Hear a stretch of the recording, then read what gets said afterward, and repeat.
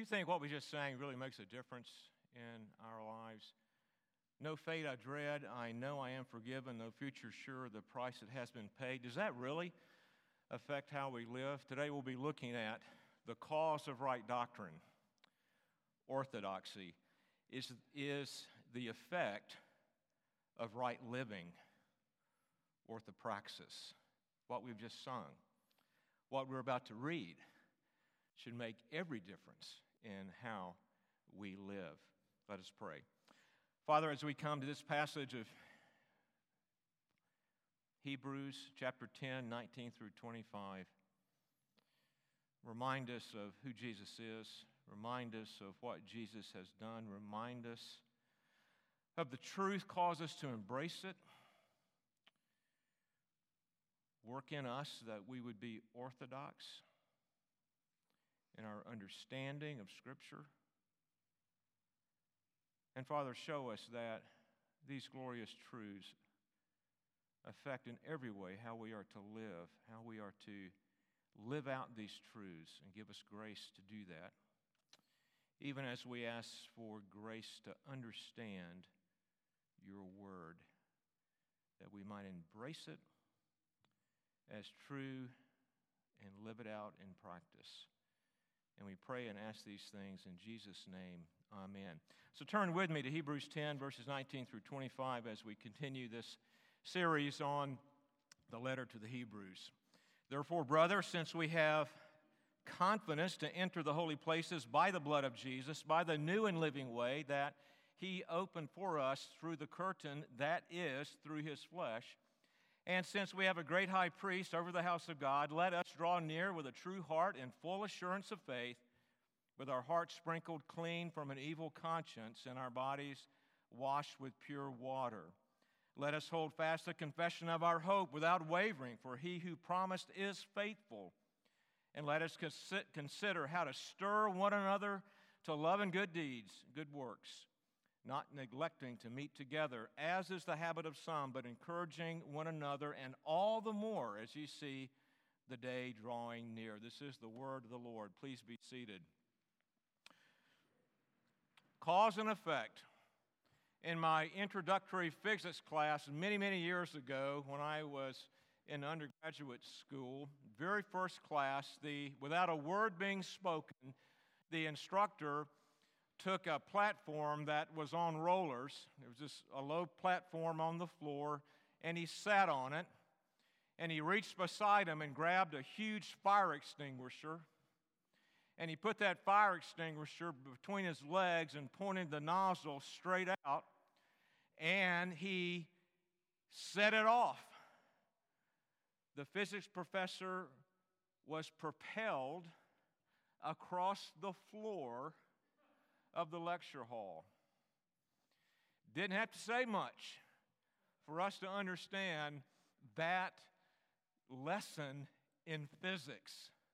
Cause and effect is the lesson for us today, not jet propulsion.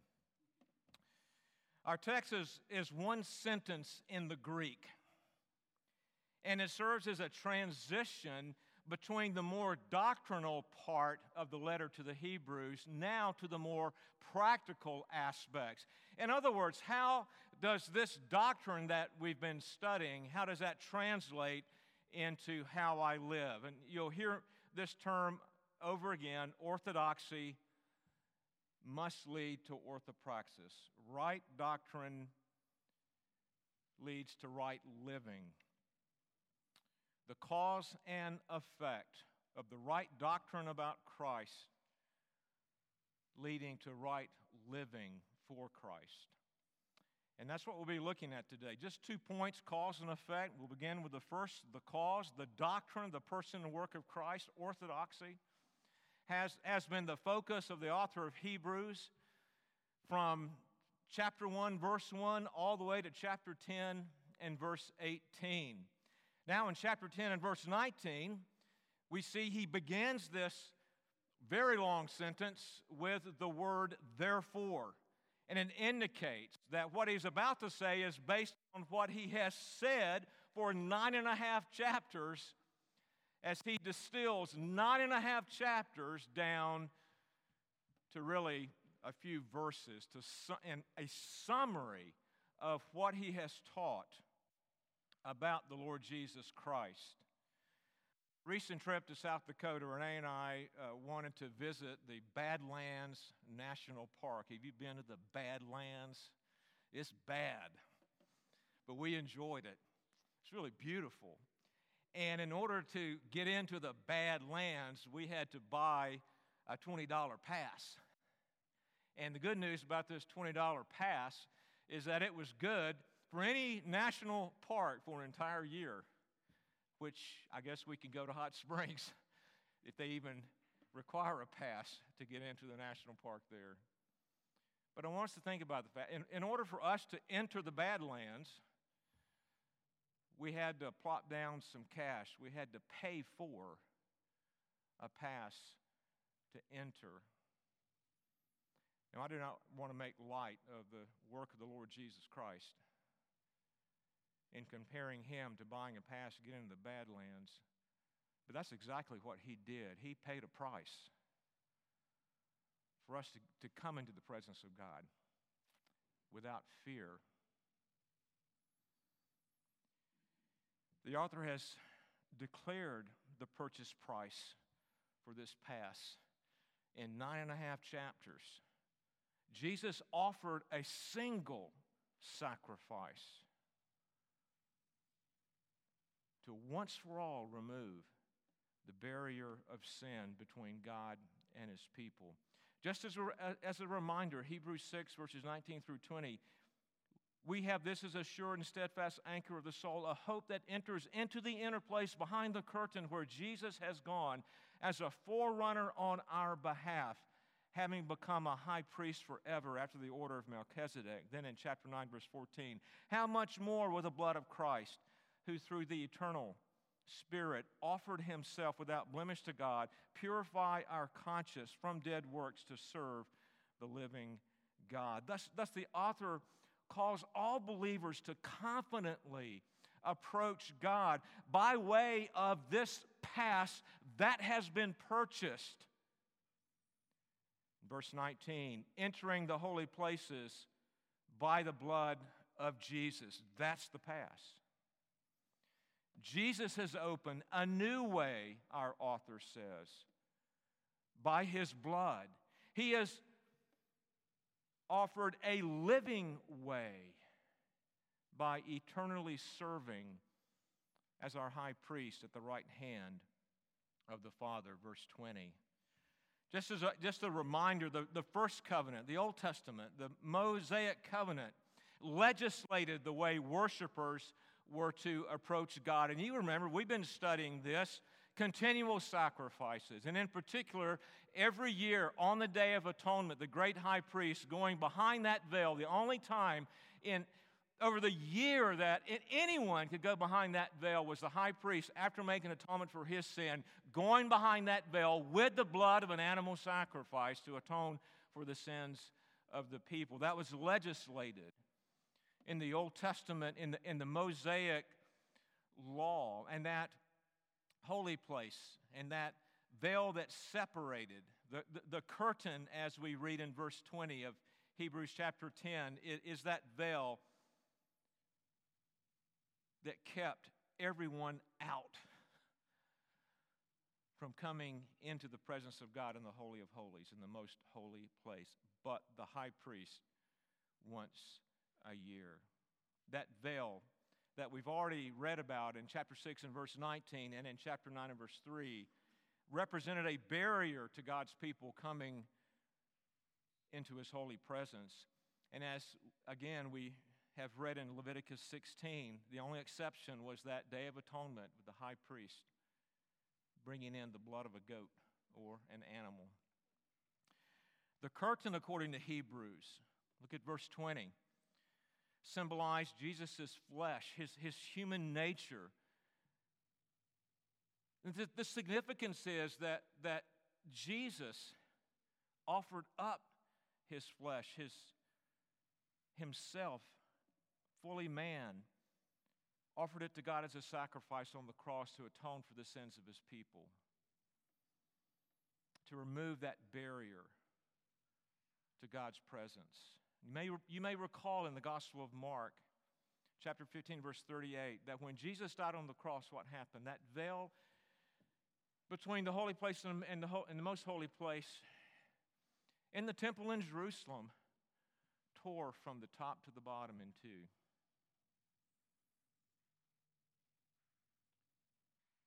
Jesus offered himself to remove that barrier by giving his own body once for all to atone for our sin. Notice what Hebrews teaches. Access to God by the blood is a new way. It's distinct from the way of the Old Testament Mosaic legislation. It is a single death that brought about atonement. But it's also a living way. Jesus was raised. He ascended to the right hand of the Father. He is serving today as our eternal high priest in heaven. 1 Peter 3:18, for Christ also suffered once for sins, the righteous for the unrighteous, that he might bring us to God, being put to death in the flesh, but made alive in the Spirit. A new way, a living way for God's people to be in his presence. Jesus has opened this new way and living way. He is serving as our great high priest. So he is in heaven now serving, and he has made a way for us to follow him into God's presence. That is what the author is wanting us to see here. Jesus in heaven is serving, is ministering. We read about this in chapter 4, in verses 14 through 16. Since then, we have a great high priest who has passed through the heavens, Jesus, the Son of God. Let us hold fast our confession, for we do not have a high priest who is unable to sympathize with our weaknesses, but one who in every respect has been tempted as we are yet without sin. Let us then with confidence draw near to the throne of grace, that we may receive mercy and find grace to help in time of need. And here's the implication. We are to come confidently into God's presence as we come to corporate worship. Now let me ask you a question. When you came to worship today, and as I came to worship today, did I come to this place of corporate worship consciously thinking I am coming by the blood of Jesus? Did I? Did you?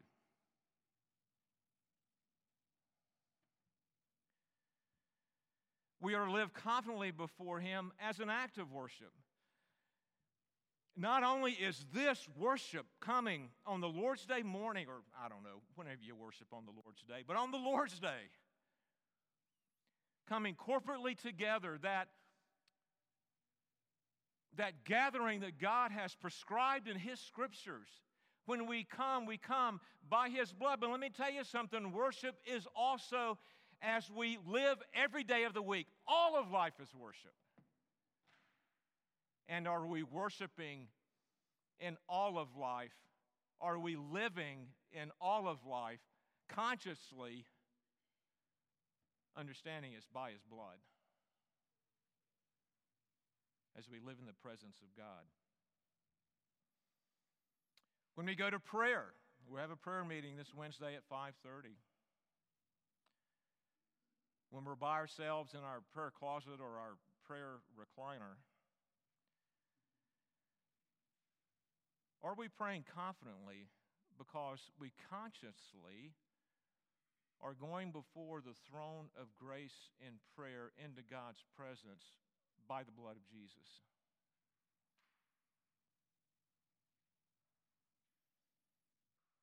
We live before God. We worship before God we pray before God. We do everything before God, before Him, and we must understand that as God's people, we are in His presence 24/7 by the blood of Jesus.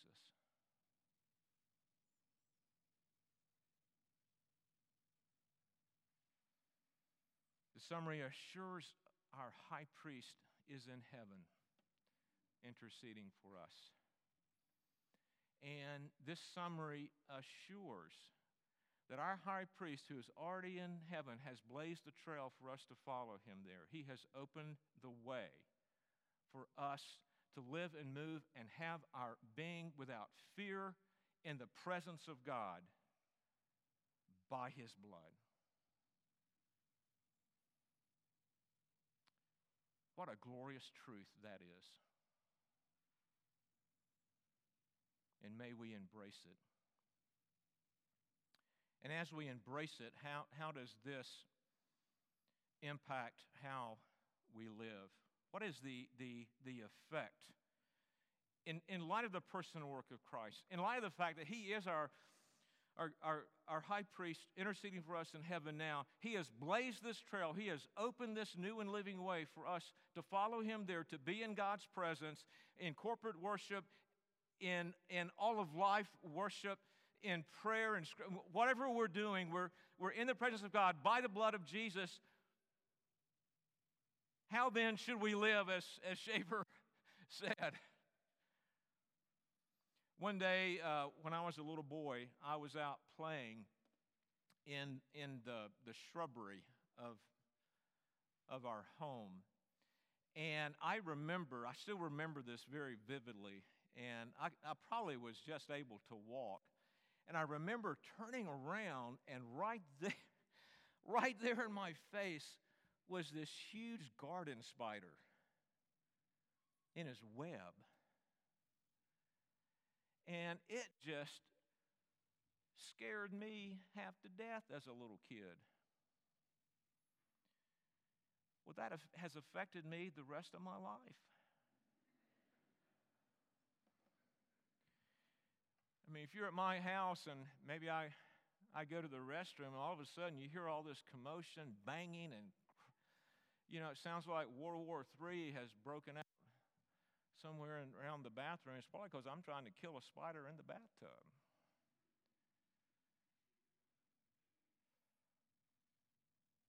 Causes bring about an effect, and sometimes they're lifelong. But the impact of the doctrine of the person and work of Christ is to have an effect. And it does have an effect on the rest of our lives. And it's by no means negative. In fact, this truth about Jesus, this orthodoxy, this powerful and positive and glorious truth affects our lives so much that it is to impact in every way how we live. Orthopraxis. The author of Hebrews gives us three, and I'll be brief here, but I just want to reflect on these when it comes to what effect should this glorious positive doctrine have on us. And so look at verse 22. He says, we are exhorted. In other words, what the author is saying, this doctrine I've just summarized, that I've covered in 9.5 chapters, should have this effect on you. We're exhorted. Let us draw near by faith in Christ's mediatorial work. Now, the author doesn't say by faith in Christ's mediatorial work. That's my understanding of it, but that's what I believe he's saying, is that we are to draw near here in corporate worship. We're to draw near in all of life worship. We're to draw near in prayer and anything else we're doing. Which, by the way, if we view all of life as worship, drawing near to God, it might really affect what we do and what we don't do, right? So it may not be a bad principle to keep in mind as we're challenged to be faithless in this world today. But this truth about Jesus means access to God is no longer restricted. No longer restricted to just one person, the high priest. He says, let all of God's people draw near to God. Why? Because that curtain's been torn into. No longer restricted to one day a year, the Day of Atonement. No, it's through the work of Christ we have privileged access. We have not an annual pass, but an unlimited pass. Not to get into Badlands, but to storm the throne room of heaven 24/7. This means we live and move and have our being before the presence of God. This means all of life is to be viewed as one big worship service. Corporate worship is distinct. Please understand that. But I believe the Bible teaches all of life is to be viewed as worship, service to God. And we have access to do that by the blood of Jesus. Here's the qualifier. Who can draw near? The text says, those with a true heart and full assurance of faith, with a heart sprinkled clean from an evil conscience and our bodies washed with pure water. Not all people are to draw near or can draw near. And by the way, not all people who identify as Christians can draw near. There are a lot of people that profess Christ in some way or another, or speak of being Christians. There are a lot of churches who call themselves Christian churches that are far from the kingdom of God. Their heart is still a heart of stone.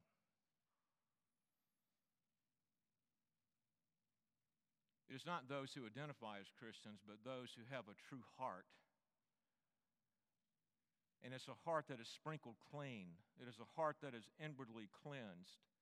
Jason read from Ezekiel 36 earlier about the true heart and what God has promised to do in sprinkling that heart, in taking that old heart of stone that is in every human being by nature and replacing it with a heart that's been cleansed, with a beating heart, with a spiritually alive heart, with a new nature, regeneration. And I'll just read two verses, Ezekiel 36, 25 through 26.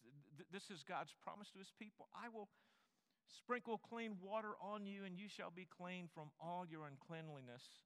From all your idols I will cleanse you, and I will give you a new heart and a new spirit, and I will put within you, and I will remove the heart of stone from your flesh, and I will give you a heart of flesh. Now, let me just ask you a question today. Has this heart surgery that Ezekiel has talked about here in verse 36 of his prophecy, has this reality of a true heart that the writer of Hebrews talks about here in our passage today, has that inward reality come about in your life? Now's the day for you to ask that question and seek an answer to it. And if you're not sure, there's a good probability that the answer is, I may not be saved. I may not have a new heart. You could be here saying, I don't want a new heart. I don't buy into this Jesus stuff. This is an opportunity for you. If you're uncertain, or if you're just downright antagonistic to what Ezekiel teaches and what the writer of Hebrews teaches about having a new heart, that qualifies you to follow Jesus to heaven, this is the day for you to deal with that.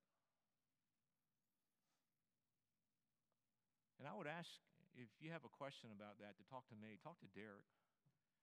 We've got a session. We've got great elders here who can talk with you without judgment. Talk with you about what it means to have a saving relationship for Jesus, because that's what it takes to draw near to God.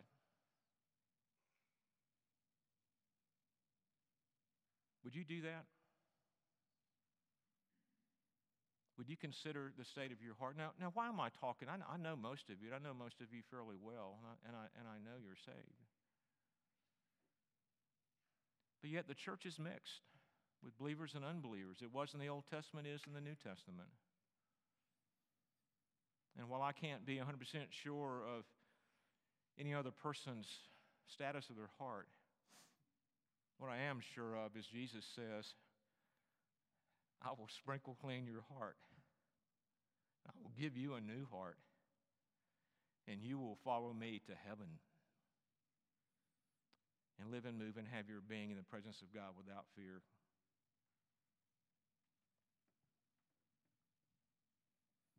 The person who has this unrestricted access to God by the blood of Christ is one who has been inwardly cleansed by his blood and thus united to him in saving faith.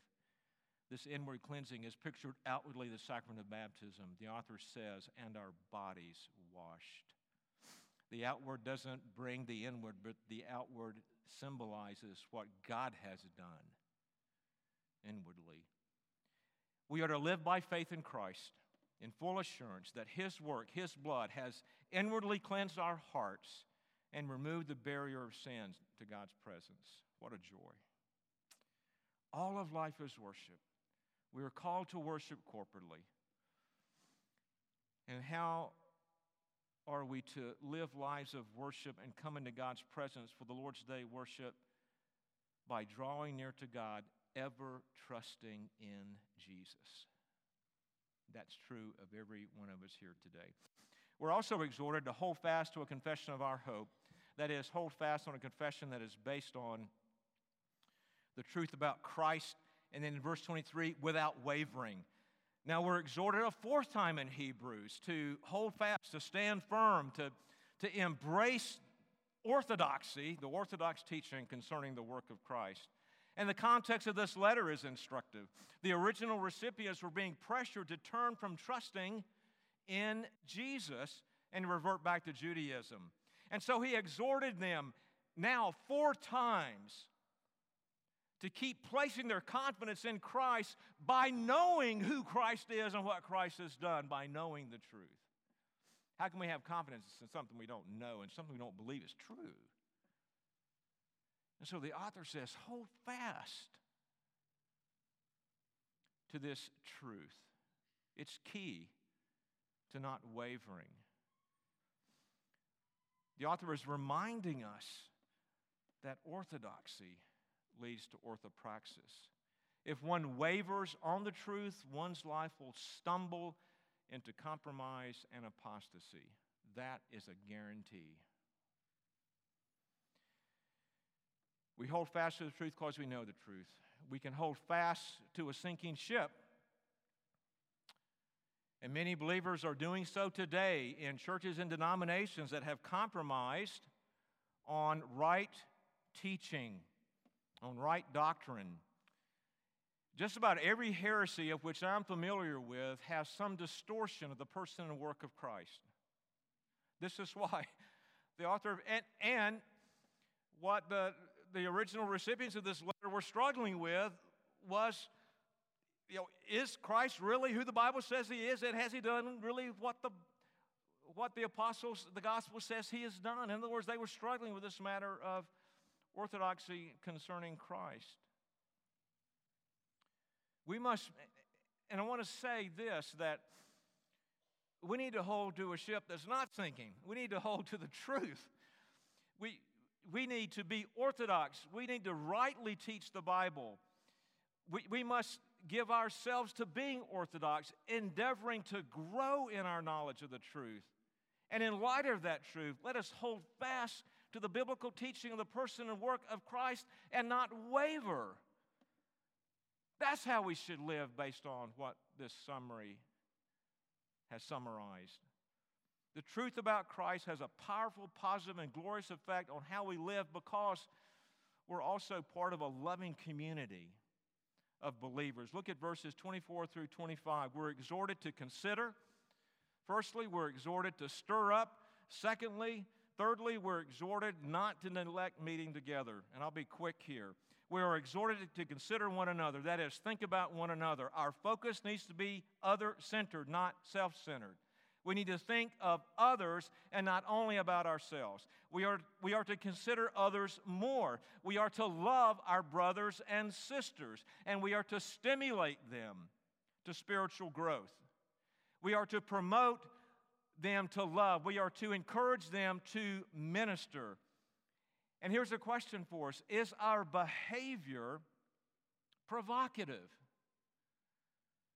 That's what it means to stir up, is to provoke, to incite. Are we provoking and inciting one another to love and good works, to spiritual growth? May we consider how to do that more here. And one way is that we're doing it now as we gather for corporate worship. There's a dynamic here where we are provoking, we're inciting one another to worship God, to sing His praises, to hear His word, to come before the table.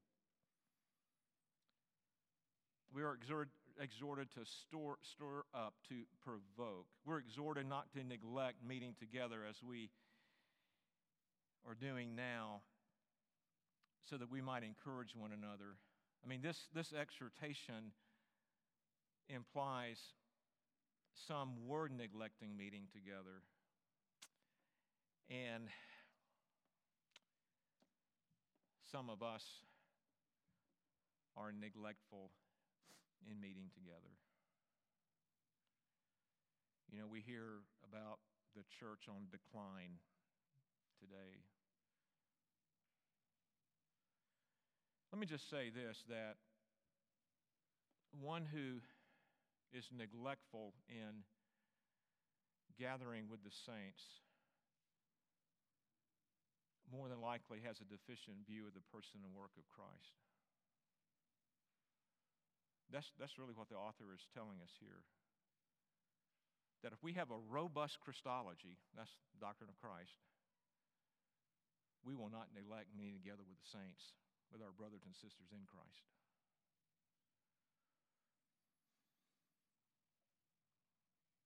We're not to do the Christian life solo.